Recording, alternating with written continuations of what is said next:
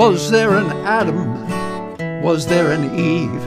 Or did we evolve from what we conceived? Either way, we got what we needed when the sun shone down on the Garden of Eden. Don't you know we're gonna have a solar? Take it away, Sluggo. Hey, everybody, this is Harvey Sluggo Wasserman back with you here at the beach for the 111th, count of 111, Green Grassroots Emergency Election Protection Zoom call. We have, as always, a tremendously full agenda today. Our first hour, and we're going to be doing this more or less regularly now, our first hour is going to deal with election protection issues. And in the second, we're going to talk about environmental, primarily energy issues. I am wearing my grandfather T-shirt today in honor of the Jewish New Year. For those of you who are of the Hebrew persuasion, that was Shana Tova Tikaseva, Happy New Year. This is you have 10 days to get rid of all your sins. If we had it nationwide, we could get rid of all our sinful anti-democracy forces. We're joined by truly great people as always. We're going to start today with Judith Whitmer, the chair of the Democratic Party of Nevada. We are hoping to be joined by David Pepper, the former chair of the Ohio Democratic Party. We also have Wendy Lederman in Florida, who's going to fill us in on the insanity there with the redistricting and the gerrymandering, which is absolutely completely out of control. Wendy is also going to talk, and Wendy, maybe we could start with this to make sure we get it. I want you to talk a little bit about the list that you're developing. Maybe you can have Steve put it up on the screen of the grassroots organizations around the country. The second hour, and we will break the recording after the first hour. The second hour, we're going to deal with nuclear power and renewable energy, the incredible head-to-head going on in California now between the Diablo Canyon nuclear plant and rooftop solar. And as we have learned, there is more energy, more electricity is produced and consumed in California coming from rooftop solar panels than there is coming from Diablo Canyon, the two remaining nuclear reactors in California. That is a big deal. And we got Ron Leonard, we got Robert Freeling. Kevin Camps is going to come on and talk about nukes in Michigan, and Tim Judson in New York, where we've had actually a much bigger bailout of the nuclear industry in New York than in California. We also have, by the way, Greg Coleridge with us. Greg is in the Cleveland area, and we'll be talking after Judith, David, and Wendy about money in politics, which continues to be the scourge of our if there's any one thing that's killing democracy in America, it is the ability of corporations to buy our elections. And Greg has been working on this since the beginning of time. I want to welcome Teresa Bonpane. Hi, Teresa. We were together yesterday at a gathering with the great, her name escapes me now, sorry. How can I forget her name? Teresa is one of the truly great activists of our time. Teresa, it's great to have you on with us. You're right next to Tatanka Bricker there. Also one of the great activists of our time. Marianne Williamson, how can I blank out on Marianne? She's such a blinding force that it knocked her out of my mind for the moment. We had a wonderful event in Los Angeles with Marianne Williamson yesterday. It was truly a spectacular thing, and Teresa was there. Teresa has been one of our great activists for many, many years, and it's just an honor to have you on with us, Teresa. We have John Steiner in Colorado. Great to see you, John. We have the great Dennis Bernstein, host of Flashpoints, the nationally syndicated radio show out of KPFA in Berkeley. Ron Leonard, our great solar expert, Joan Seaman in Colorado, Anna Georgie, a truly great activist in Western Mass. Milo Reason has joined us, and Nancy Naparko is with us. The great, great crew. Thank you so much for joining us. Ruth Strauss as well out there in California, and Justin LeBlanc. So we're gonna get back to the main order of business here. We're going to start with Judith Whitmer and the situation in Nevada. We're going to talk about gerrymandering with her and with David Pepper from Ohio, Wendy from Florida, and then we'll go to Greg Coleridge to talk about money and politics. So, and I want to welcome all my listeners, our listeners at the Progressive Radio Network. This will be broadcast at 5 p.m. on Thursday. And as always, I've had actually over 500 shows on PRN, and this will be up there. And so, as Mike mentioned, we have to avoid the 7 4-letter words. But if you got some fakakta things you want to say in Yiddish, go right ahead. Okay, Judith Whitmer, you are the chair of the Democratic Party of the state of Nevada, much to the chagrin of many of the Democrats in the state of Nevada. And we are looking at serious issues here. We are nonpartisan. So we've called you on, please, and you've been on with us before, to talk about the election protection issues that are rampant in so many states around the country. But Nevada is certainly, as a swing state, is certainly one of the major focal points of shenanigans that are going on with our elections. So can you fill us in on what's being done to protect what's left of democracy in Nevada? Well, I mean, Nevada is not exempt from all those issues that are going on in red states around the country, and Nevada is still a battleground state. So we have our share of extremist agendas here, but we've done a pretty good job as far as voting rights go. Our state legislature has made it really easy for people to vote in Nevada. So we have extended early voting, we have universal mail, we have automatic voter registration, same day voter registration. So most of our efforts are put towards making sure that our rights are not suppressed. We, face voter suppression tactics, especially in our rural areas, rural communities in northern Nevada. There's been a call for poll workers supporting the Republican Party, poll watchers, observers, whatever the coded language is of the day. But we're prepared for that. I think we're in pretty good shape heading into the polls in Nevada. Okay, so tell us, and this is critical, and we're seeing a lot of this now finally come out. Steve Bannon, and you can also talk to us, by the way, about your challenges within the Democratic Party, because being nonpartisan, we are highly critical of both parties, and you've had your struggles. But the fear is, and as the chair of a state political party, you need to tell us if these fears are unfounded.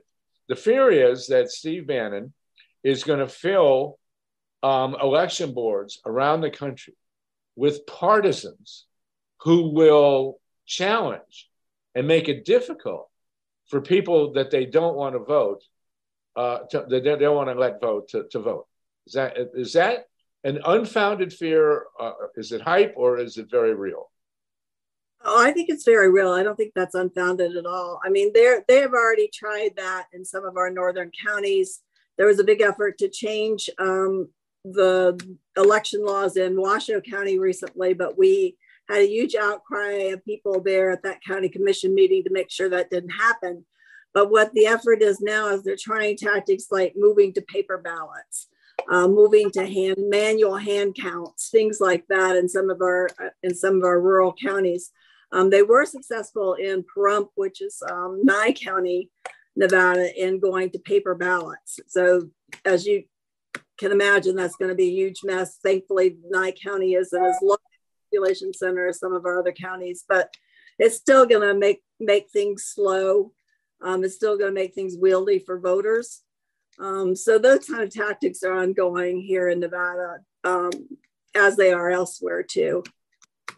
Well, let's discuss that for a minute, because paper ballots in other instances are something that we've been supporting because, and also we don't have John Brakey on the call, but the technology of scanning paper ballots.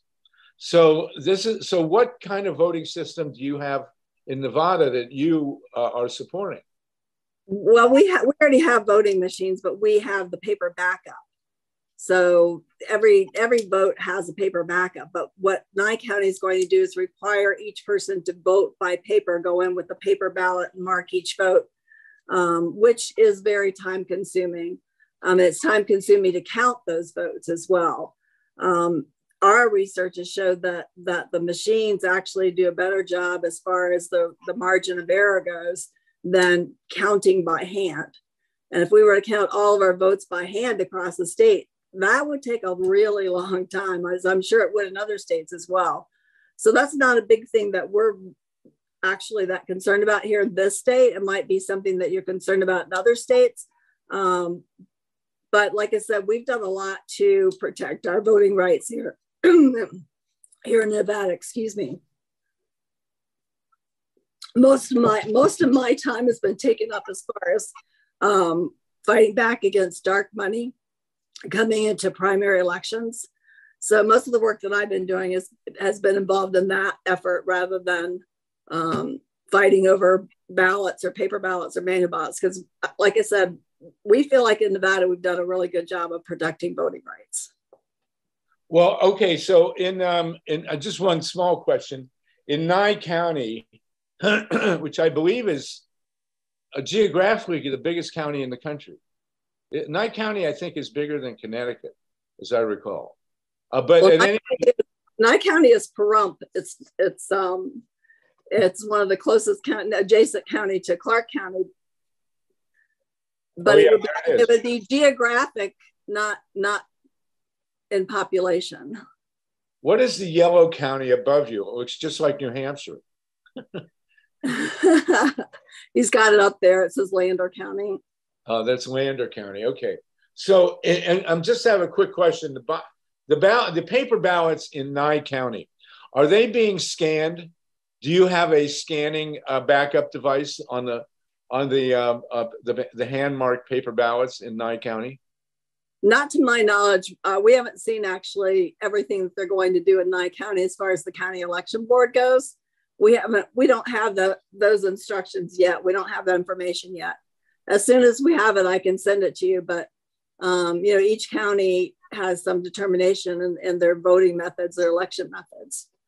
Well, okay, let me make a suggestion. Have you been in contact with John Brakey at all? No, I have not.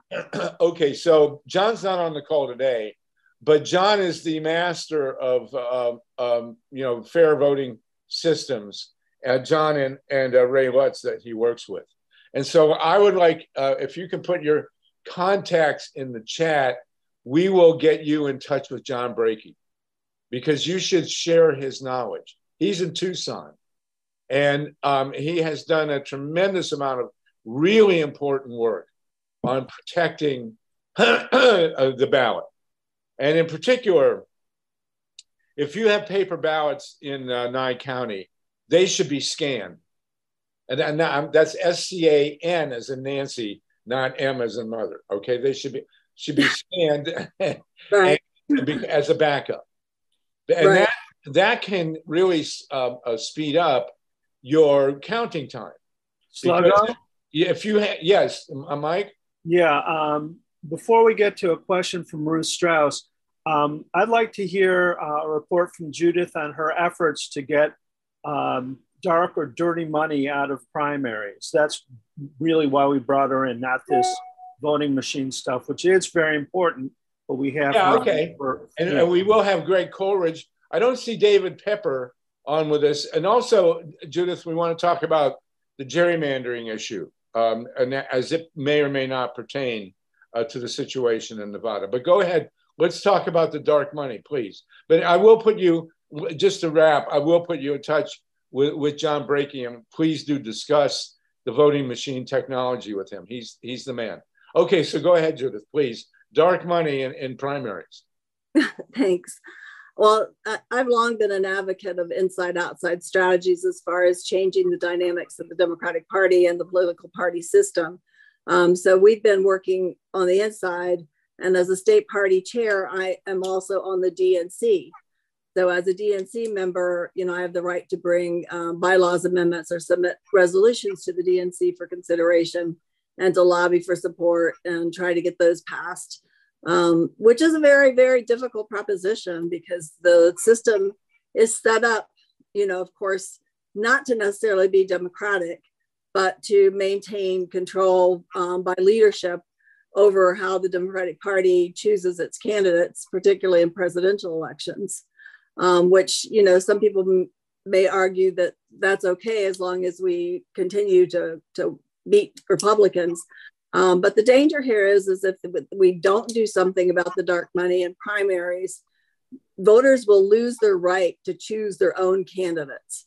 We're going to see our candidates selected by corporations and special interests and by the consulting class rather than by the voters themselves. And so that's been the work that I've been concentrated on and focused on in regard to what I'm doing. In addition to, of course, we've got midterm elections coming up. So we're doing that work as well to make sure that we get good candidates elected to all of our seats and that we are able to push back an extremist agenda here in Nevada. And we do. Something happened with Judith. It's a shame. She's really saying very important stuff. Judith froze there, Michael. Do you have a way to unfreeze her? Unfortunately not. We'll have to wait for her to unfreeze herself, but we can get to some questions now. Is Judith still frozen? I'm not seeing her anywhere. Oh, she's on there, but I have her frozen, unfortunately. There she goes. Back, Judith? Yeah, Judith? I'm here. Yeah, you froze on us briefly, and you were in the middle of a really important sentence. So how are you fighting? Not full Wi-Fi here, so I don't know why it's acting up. But what I was saying is that, what we're seeing is that this flood of dark money into Democratic primaries endangers your right to choose a candidate. So as voters, you're going to lose your right to choose the candidate of your choice if this dark money floods in like it has been into the primaries across the country. We've seen that over and over again, especially targeting progressive candidates, targeting women candidates, women of color candidates. We've got to do something about this because if we allow that special dark money to keep coming. Another.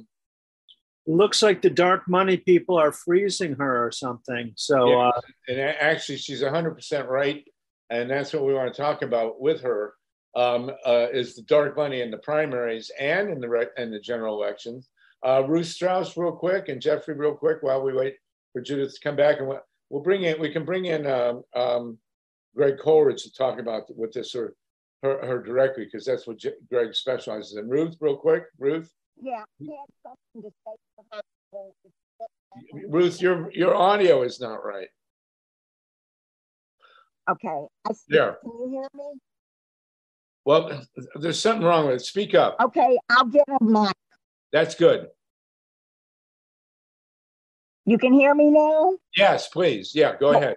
Okay, so I had something to tell her related to election. No, we can't hear you now. We can't hear you now. So okay, I'll get a mic. Okay. Jeffrey, real quickly, Judith, are you back with us? Hey, Judith? I had to wait for them to unmute me. I'm here. Okay. Hold on, Jeffrey. Just wait a minute. Go ahead, Judith. So how do we deal with dark money in the primaries, and what are the Democrats telling you? Well, we introduced a resolution at the DNC meeting in Washington, D.C. to basically effectively ban dark money from Democratic primaries. And the Democratic Party can do that. The Supreme Court has ruled that as a private organization, it can select a method for choosing its candidates. So we can do that. In fact, our platform calls for an end to Citizens United and calls for an end to using dark money. The problem has been that the Democratic Party is worried about unilaterally disarming when it comes to dark money. But that doesn't really apply in primaries. We're talking about primaries only. We're making the effort to ban it from primaries as a start. And it would have been good optics for the Democratic Party. It's strange that they found that controversial, because it would have been very good optics for the Democratic Party, especially when we realize that nonpartisan numbers in voter registration keep going up every year. Then, we keep hearing the excuse that voters are turned off by extremism in either party, but I would argue that they're turned off because there seems to be no action on behalf of the average person by either party. And you get discouraged at some point if you think your elections are bought and sold, then people tend to tune out and say, well, why am I bothering to vote? If corporate or special interests are going to select the candidate anyhow. So we don't want that to happen. We want people to remain engaged and realize that, their votes are important and that we can fight back against corporations and special interests. Well, what you just said is huge. I mean, as I think it was Mark Twain said, if the good Lord had wanted us to vote, she would have given us candidates. And, the bottom line here is I had no idea. I'm sure most people didn't know that it's legal to ban dark money from primaries. And, I don't think there's any, I wouldn't be mystified as to why the Democratic apparatus does not want to ban dark money from primaries. If dark money had been banned from primaries in 2016 and 2020, Bernie would have been the nominee, for God's sakes. I want to call in Greg Coleridge here. Greg is in Cleveland, Judith. He is a longtime expert on dark money in politics. Greg, do you want to comment? And Judith, are you the only one pushing? Are you the only state chair pushing to get dark money out of primaries? No, we actually have now formed a group within the DNC, and the DNC is very aware of it. It's not a secret group, but it's a group specifically formed to try to enact reform within the DNC. So, we're trying to modernize the DNC, try to reform rules and bylaws that are antiquated or don't represent the people of this country or don't represent us well. The DNC, the structure of the DNC is set up to favor lobbyists and consultants and special interests by appointment. And, we've been pushing to add more seats to the DNC that are elected by people in each state. So those are ongoing things, ongoing issues. And we do have numerous state chairs and DNC members that are in favor of that reform as well. Well, this is an absolutely huge deal, because if you can succeed, and this is nonpartisan, if you can succeed in reforming the Democratic Party, obviously you're like a progressive caucus on the DNC, right? Mm-hmm. And, that's enormous, because if we can get a progressive slate of candidates for once that's been won primaries without corporate ownership, that changes the whole picture of American politics. Am I overstating the case? I don't think you're overstating the case. Again, like I said, our biggest fear is that if the trend keeps going the way it is, corporations and special interest groups will select your candidate. It won't be the voters. The voters will lose that right to choose their own candidates. All right, so Greg Coleridge, you must be familiar with this movement within the Democratic Party. Tell us about the legalities. Judith, you and Greg need to know each other. Greg is a former, if you don't already. I have a habit of introducing people who've known each other for 50 years. So,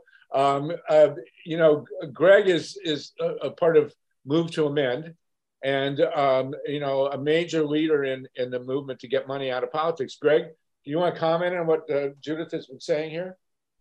Well, thanks for the invite, Harvey. Nice to meet you, Judith. I very applaud your work there on all of those fronts that you mentioned. I put in the chat information about Move to Amend. Our organization has been around since 2010, trying to get big money out of politics by passing a constitutional amendment that would overturn Citizens United, but also Buckley versus Valeo, which is the antecedent of declaring money as free speech, and trying to abolish all forms of corporate constitutional rights that includes First Amendment free speech, but so many other constitutional rights that were never intended. So when it comes to getting big money out of politics, dark money is a huge problem that we have witnessed. To some extent, we can't witness it because we don't know who some of the people are, of course. But whether it's in the Democratic primaries, whether it's been in the general election over the last couple of years, obviously it's getting worse. And as oftentimes it's been said, a Chinese saying is that you're likely to end up where you're headed.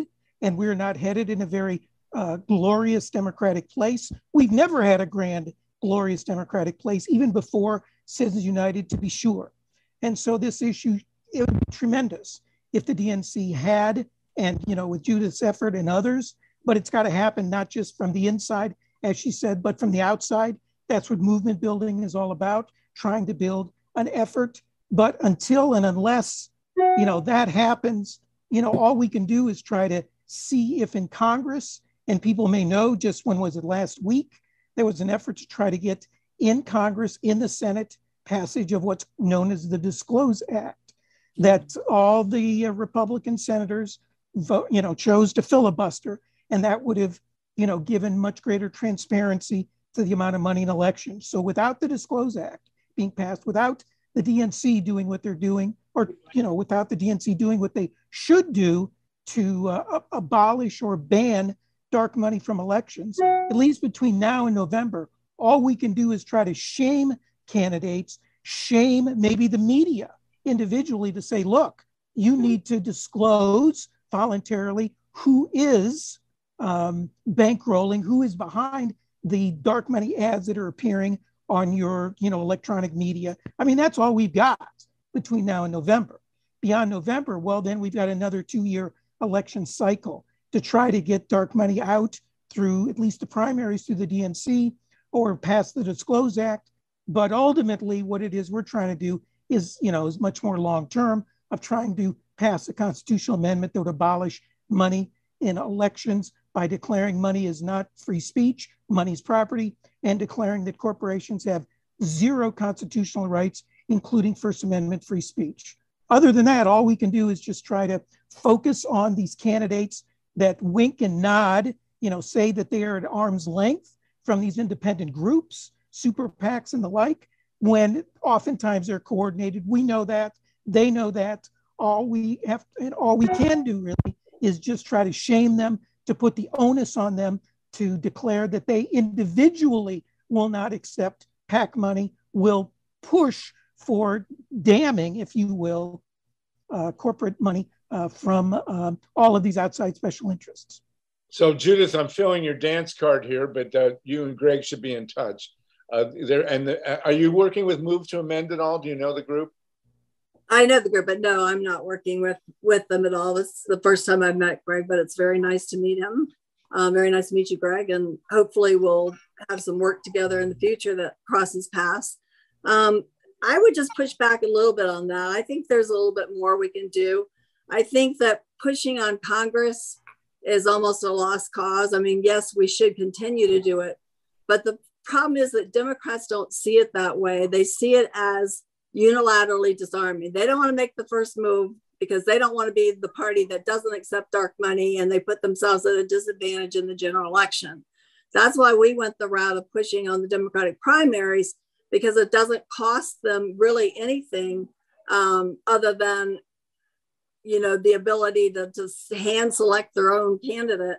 If they're working together with PACs or super PACs or with affiliate organizations to elect one candidate over another, that's what they don't want to give up.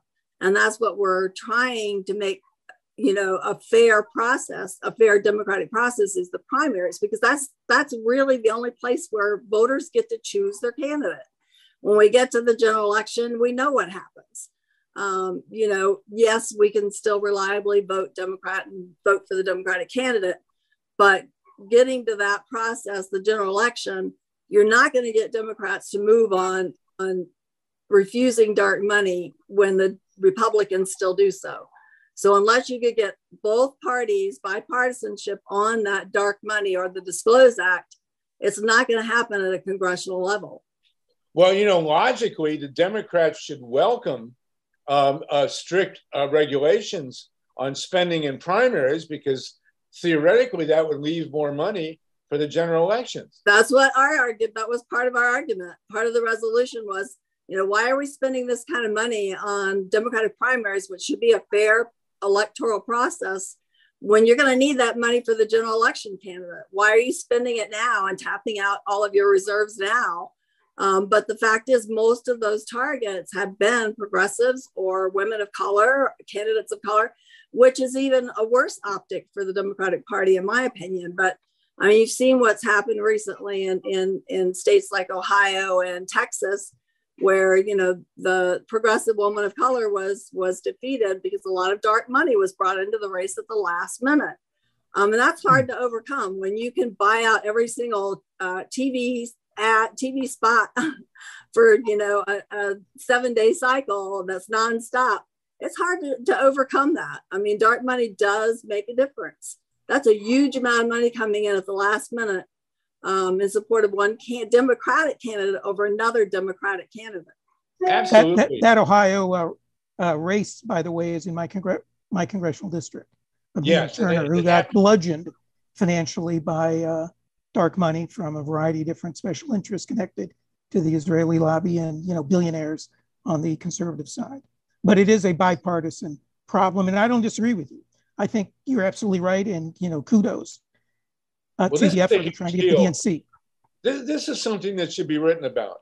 Is the movement in the Democratic Party to get dark money out of primaries, and specifically the race in Texas was Jessica Cisneros, a woman of color who was running against, right, Henry Cuellar, who was just an abomination, to the right of the Republican Party, for God's sakes. And at the last minute, Pelosi and the whole gerontocracy of the Democratic Party swooped in and beat her by what, 200-300 votes? And now we got to live with this guy for another term. It's outrageous. Judith, you are. It's also outrageous when you think about the fact that Henry was anti-abortion. He's anti-abortion, is not in favor of Roe v. Wade, and that's a big issue for Democrats. Absolutely. I mean, why are we supporting candidates who don't support a woman's right to control her own body? The right to abortion should be settled law, but of course, here we are fighting those same battles again. But Jessica, Judith, you're in an incredibly important position here, and we need to deal with this more. It's one thing to get rid of dark money in our country, and that is a huge deal. Here in LA, every week, every other day, there's a fundraiser where some candidate has to stand up and say that he is being or she is being opposed by $8 billion of corporate money in a tiny district, and to beg people in Hollywood, for nickels and dimes. It's outrageous. But within the primaries, this should not be going on, for God's sakes. So I hope you and Greg can exchange notes, and I want to get more on you so we can have some publicity about exactly what you're doing, because it's huge. And of course, the Democratic Party is a gerontocracy. We got Biden, Schumer, Pelosi, Steny Hoyer, the guy from South Carolina. They're all in their 70s or over. And there's going to be, what biology is going to kick in. There's going to be a change in the Democratic Party, and people like you should be leading it. So please do get in touch with Greg as well as John Brakey. I'm going to call with a bunch of hands, but Wendy is part of the team here. Wendy, real quick, and then we'll go to Dorothy Wright. Go ahead, Thank Wendy. you so much. Thank you, Harvey, and thank you, Judith. Really appreciate you being here.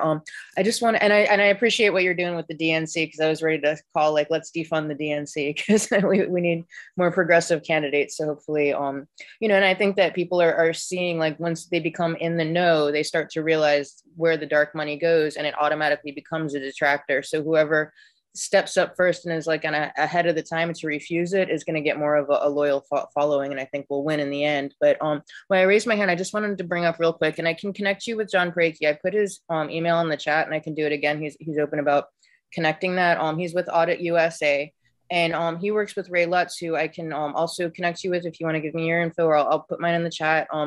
They do what's called risk limiting audits. I heard you mentioning the ballot images and the hand counts taking a very long time. With the risk limiting audit, it's a statistical batch that represents that, like Ray's really brilliant with these things, and they've figured out how to determine the amount of samples from the entire population that they can go over, and that gives a highly accurate, as close to accurate as possible, of what the entire population would be.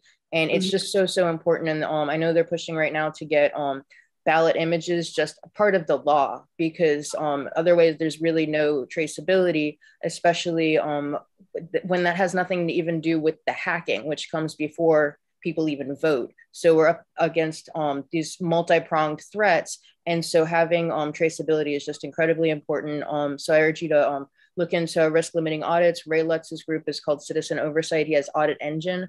So again, I'll put my contact and John Brakey's contact. They're very friendly, great people, and I'm sure they'd be happy to talk with you. And thank you both. Thanks a lot. And Judith, it's really very important for us to have you on here. This is a big deal with the dark money. And I'm going to go to Dorothy, but I have to ask you a question. I saw an article that asserted that the Democratic Party spent $40 million supporting far-right candidates that they thought they could beat. Is that anywhere near accurate? You know, like getting these crazy people, these January 6 people nominated, so that the moderate Democrats can win. But the idea of the Democratic Party spending money supporting extreme right-wing candidates, is that true? Well, the D-Trip has already admitted that it's true. So yes, it is a factor, but it's something that Republicans have been doing for a while, and I think Democrats are wading into the water as far as that goes. It is a high risk. It could have big payout.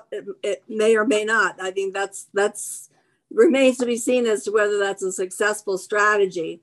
But yes, they have spent money to prop up or make sure that the far right extremist candidate wins in a Republican primary, with the thinking that puts their centrist Democrat in a better position of beating that person in the general election. It's very high risk.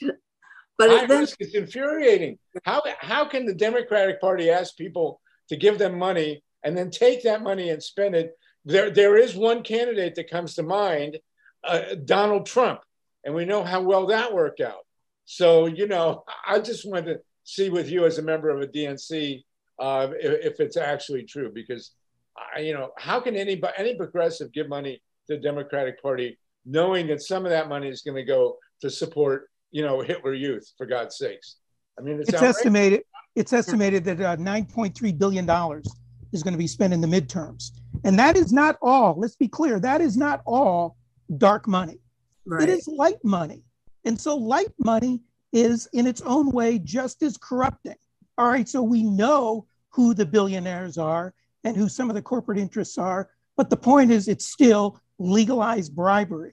And it's still going to be, and it's forever going to be that way, particularly when huge amounts of money are coming from a small number of people. So yes, we got to get rid of the dark money, but we also have to get rid of this big money in elections, period. And there's only so much we can do legislatively short of constitutionally dealing with it that goes far beyond reversing Citizens United. But that's a good start. Yeah, it is. Well, I'll tell you, getting dark money out of the primaries would be a huge step forward, because then we'd actually have candidates. It would be wonderful. Judith, you're magnificent. Please stay with us. Dorothy Reich. Dorothy is a great activist and powerhouse of her own in California. Judith, I don't know if you know each other, Dorothy Reich, Judith Whitmer. Go ahead, Dorothy. Well, I certainly admire you, Judith, going into that sewer of the DNC. You know, the one thing that hasn't been mentioned yet is AIPAC, which is the source of a lot of the problems that the progressives are having with the Democratic Party. And you may say that they're all geriatric, but you got Hakeem Jeffries, and Hakeem Jeffries is a huge problem. He's looking to take over from Nancy Pelosi. It looks like it may be a done deal when you have people like Nanette Betegon sucking up to him. You know, that's I actually met him. I was in the same room with him. It was really horrifying. I had to shake his hand. It was, but but he's the man from APAC, and he's raising all this money. And they started with Cynthia McKinney, and they've been supporting opposition to progressive candidates ever since. And God forbid you say one word in support of the Palestinians, and you're toast. They went after Donna Edwards. They went after, of course, Nina Turner famously. They missed Summer Lee. They didn't get to take her down. I'm sure that they were involved somewhat in Jessica Cisneros, but and that's not even dark money. We know that money. So, my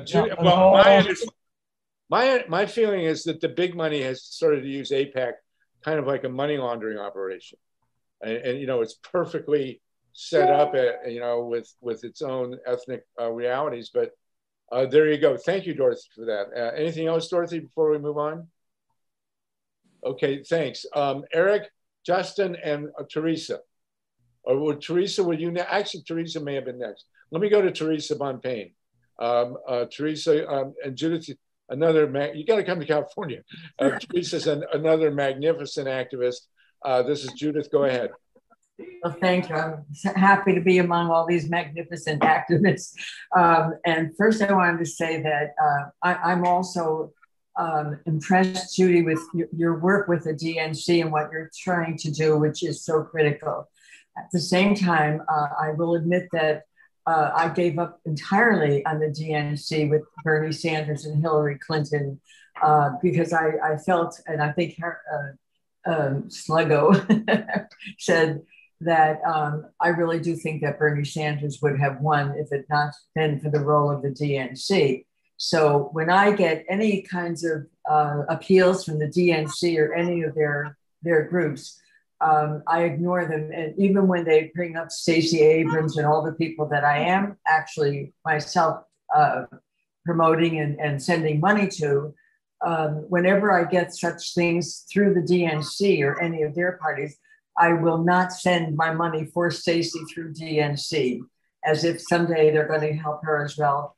I send all my money directly, not my great pigs of money, but directly to the candidate or to Bernie Sanders, who is doing the kind of work of vetting the candidates and making sure we get in the right candidates. So I'm horrified that the DNC has put all this other money into these far right candidates as well.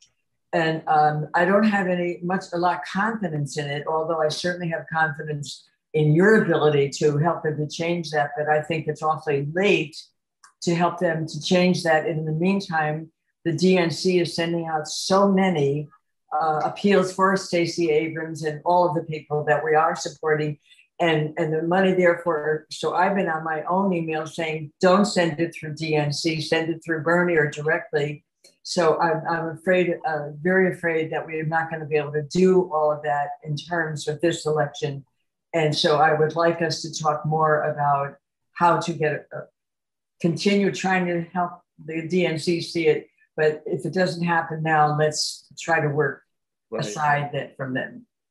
Yeah, let me say a couple of things about that. First of all, I think that one of the things we need to do is really educate people about the structure of the DNC itself and how that works. The DNC actually does a lot of great work, and there are some really good people on the DNC as well, because the DNC is made up of not just consultants and White House lobbyists and stuff. It's made up of also state party chairs and vice chairs, and a lot of the elected members, the committee people from different states are also very progressive. So there's more progressive representation on the DNC than most people realize. And it's coming from the state levels, from the state parties, and from the committee people that are elected in the state central committees. The White House makes appointments to the DNC, and those appointments number around 75. So those 75 people are the ones that get appointed to the committees, and the committees are the ones that make the rules and pass the bylaws amendments or the resolutions that work on the budget and finance. But the DNC itself does support each state party. So when you donate to the DNC, it does go to some good work as well. It doesn't just go to certain organizations. What it does do is it slices up the pie so that each affiliate organization gets a piece of the pie. So you've got the state parties, you've got the D-TRIP and the DS, the DGA, the DLCC. They all get a slice of the pie, basically. Now, if you want your money to go to a specific candidate, I applaud that. I think that's great. You know, just directly contribute to that candidate.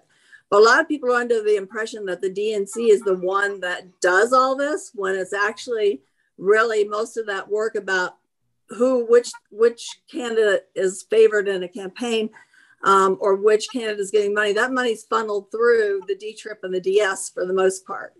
Not necessarily from the DNC directly. So just keep that in mind when you make these decisions. You're talking about that the DNC does actually provide funding for state parties as well.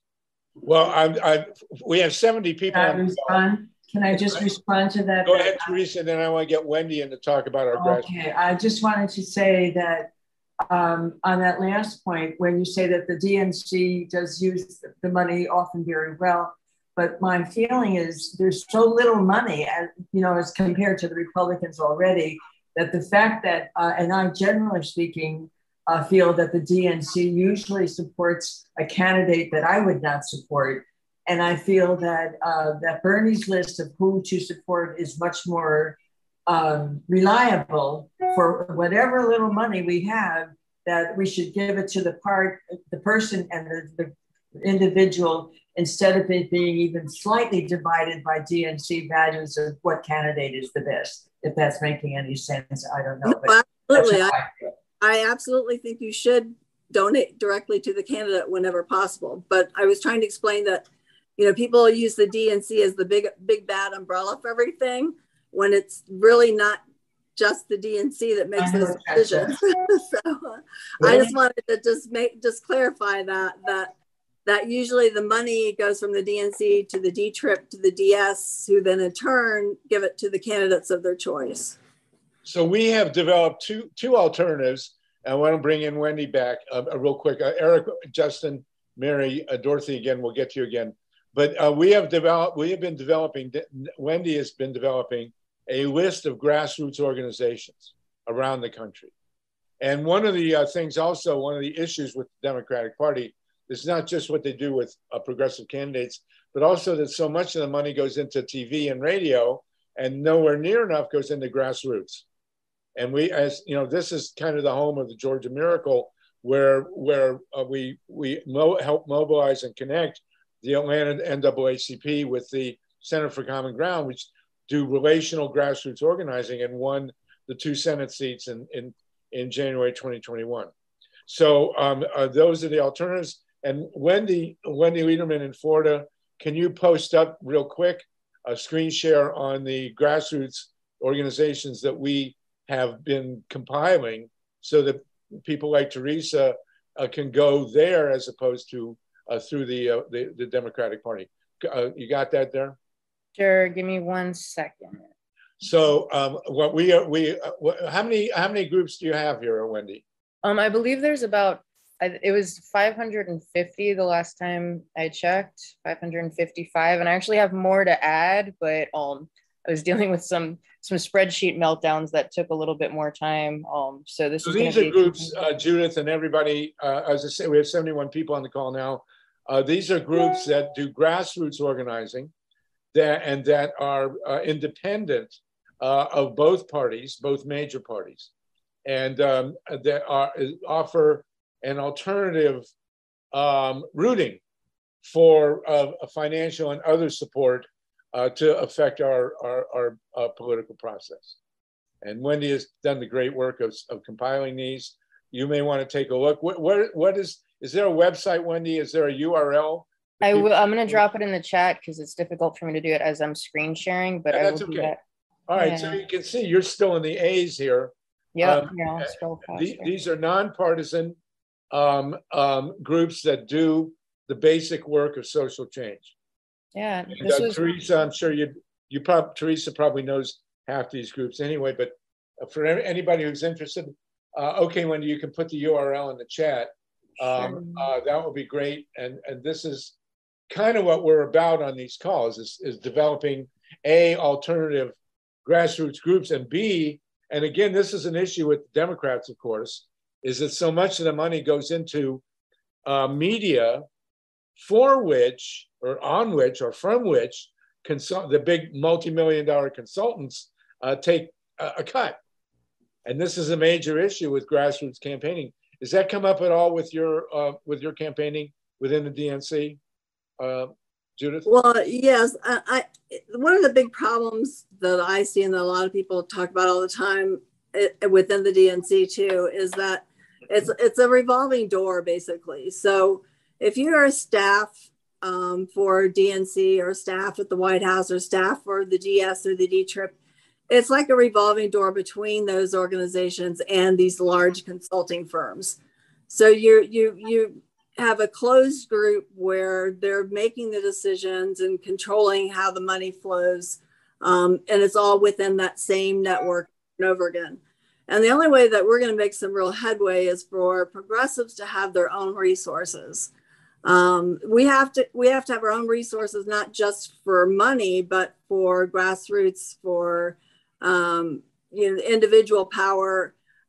We have to have our own campaign infrastructures. We don't have enough progressive campaign managers or enough progressive consultant firms to work with either. So that's a real concern going forward too. If we're going to be successful, we're going to have our own infrastructure in place to elect candidates as well, and not rely on the same sources over and over again that, we're already sort of blacklisted from to begin with. But if that's not the kind of, if we don't want to be part of that whole toxic culture or that cycle, then we have to do something differently. And that means break outside of that cycle, break outside of that mold, and make sure that we're doing business differently. Well, Judith, you are exactly what the doctor ordered. It's really great to have you on this call, and it's great to know that you're out there doing what you're doing. You and Wendy, I feel like I'm a dating service here. Also need to be in touch. Eric Lazarus, real quick, Justin, Mary, and Dorothy. Eric?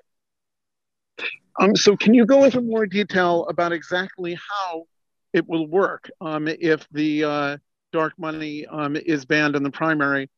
Would that stop a wealthy individual, for example, for buying parallel TV ads at the same time supporting, say, the less progressive candidate? Thanks so much, I'm Eric. No, I think there's a misunderstanding about the actual definition of dark money and what it means.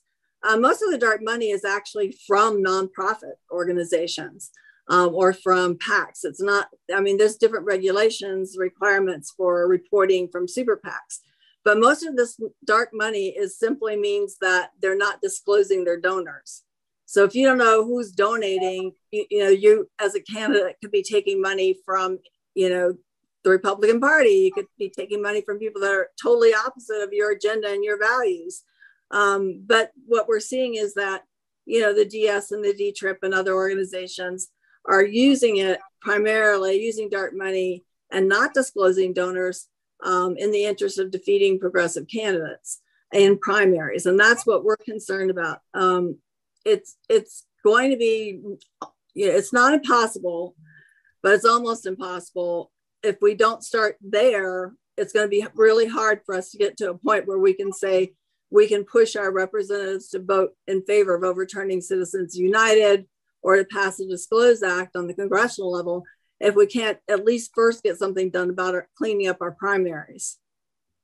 Unbelievable. This is really great, Judith. We're really thrilled to have you. But it doesn't prohibit individuals from donating. So individuals can still donate to a candidate. We're just talking about basically disclosing donors.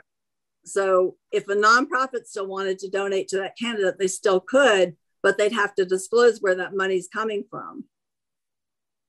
Wow, fantastic. Justin, Mary, and Dorothy.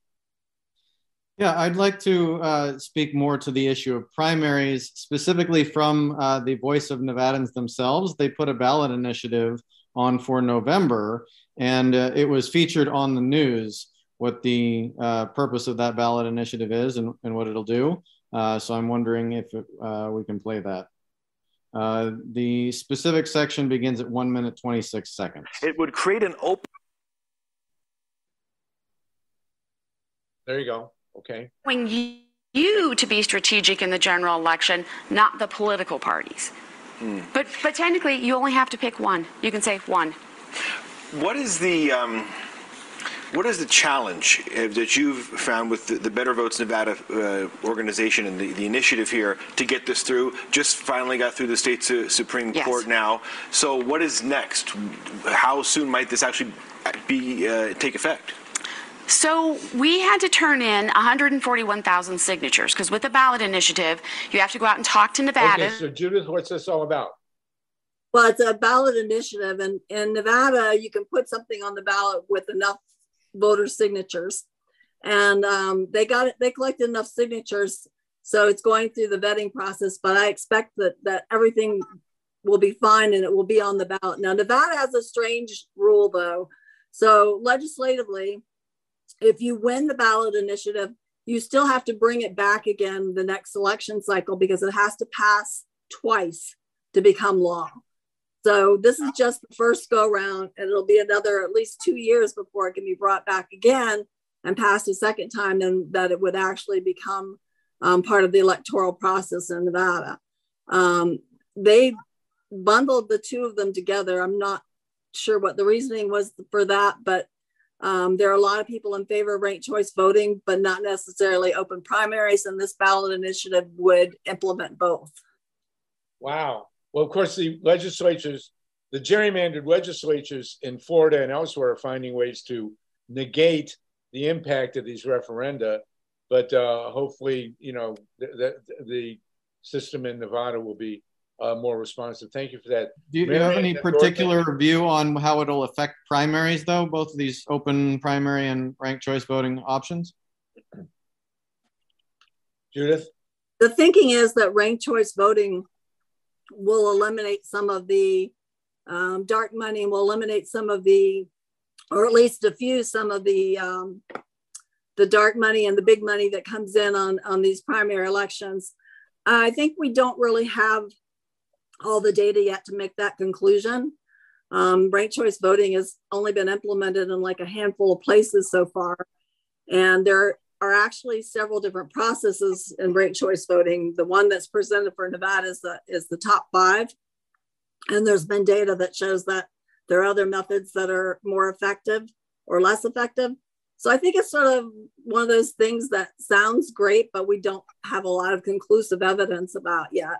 The state party has actually remained neutral on that stance here in Nevada until we have more information, but we are providing that information for our voters. So like this Saturday, we held workshops on ranked choice voting and open primaries for all of our members and and for Democratic voters, so they had an idea of what they were voting on. So we presented pros and cons and had a panel with Dr. Cosgrove was on our panel. So we're monitoring it. It's something that I said is going to be on the ballot in November, but again, it will have to come around a second time to actually become law. Okay, we're going to go a few more minutes on this, and then we're going to switch over to energy. But Judith, you've been a fabulous guest, and we do have ranked choice voting to thank for the defeat of Sarah Palin in Alaska.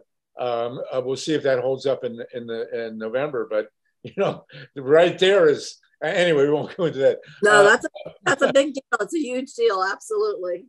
Okay, Mary, and then Dorothy, and we're joined by Robert Freeling and Kevin Camps, who are going to be in our energy section. We have 74 people on the call. Go ahead, Mary. Yeah, I just want to reiterate that I really believe in order for us to have open and fair elections, that we got to, number one, say who's allowed on Lobby Hill. And it should be only citizen organized groups like nonprofits or other things that have to do with keeping America strong and its community strong and our infrastructure strong. There shouldn't be any corporations that can lobby on Capitol Hill. We need to find a, they don't want us to cap their campaign funds, and we need to cap who is allowed to donate. And that should only be law-abiding citizens that are considered a U.S. citizen. Now, corporation, yeah, they can say they're a person, but they're not considered a U.S. citizen. So, well, I want to say that we'll know that corporations are human beings when Texas executes one. Okay, thank you for that, Mary. Dorothy, and then we're going to wrap this up. Go ahead. And I don't know what happened to Ruth Strauss. She disappeared. Dorothy, we can't hear you here. I'm trying to unmute you. There you go. Go ahead. So good to see Teresa Bonpain on this call. She's one of my heroes. I want to give a shout out to Progressive Democrats of America. I see them being left out of the mix here. And we certainly, if you have some money to donate, giving it to Progressive Democrats of America is a good idea because they provide support to a lot of progressive candidates. Mike Fox runs a big phone banking operation. They do donate some money. They do try to get some field people. And I hate to see them left out of the mix. The other place you can go to donate directly to candidates is to Blue America PAC. Howie Klein runs that PAC. You can go there, get a list of all the progressive candidates. You can give them $100 and check off which candidates you want it to go to, or just give him $100 or $1,000 or whatever you can afford. He takes nothing off the top. Every other PAC takes money to run itself. Howie takes nothing because he doesn't need the money. So what's he gives money to what's the name of Howie's PAC? Blue America PAC. Blue America. I'd be remiss if I also didn't mention that the GREEP organization needs a little money every once in a while too. So if you're game to donate to us, that would be great. Judith, we are Progressive Democrats of America, progressivedemocratsofamerica.org. Hit donate. They will make very good use of your money. Trust me. Yeah, I would say that you're right. And in fact, I make a recurring monthly donor. It's not a big donation, but I'm a recurring monthly donor for PDA as well. They do actually do very good work. I'm very impressed with the organization. There are a lot of great nonprofit organizations. There's a ton of grassroots organizations that do good work. I think in the end, you just have to decide which one is most in alignment with what's important to you, what issues are important to you, what they're trying to achieve, what their mission statement says. Because as you saw, that list is very extensive. And donating to the candidate is absolutely a great idea directly. And I'd also say that in our case, like you can donate to the Nevada Democratic Party and support our work as well. And that's nvdems.com. Okay. So make sure you're donating and that your money's going where you think it's going and where you want it to go. Thank you. So we are nonpartisan, but people are allowed to put their groups up. And Mike, if you'll put up the portal for the GREEP calls, that would be great too. There's no shortage of great people who deserve to be financially supported. Judith, is there anything you want to conclude? You've been a spectacular addition here. And this movement to get the dark money out of the primaries really needs more publicity. That is something, that's really worth mentioning. And Greg, I'll give you a quick shout out. And then what we're gonna do is we're gonna cut off this hour and make it a separate package. And then we're gonna get into energy issues. Judith? Thank you very much. It's been great to be with everyone. There's a lot of work ahead of us. And you can just tell by, how much of our conversation was about money. Goes to Greg's point that, money needs to come out of the political process entirely. Unfortunately, we're talking about all these organizations we're donating to and more money into the political process makes it harder and harder for us to achieve true democracy. But, right now, progressives have got to find a way to fight back. So it's kind of walking a fine line here.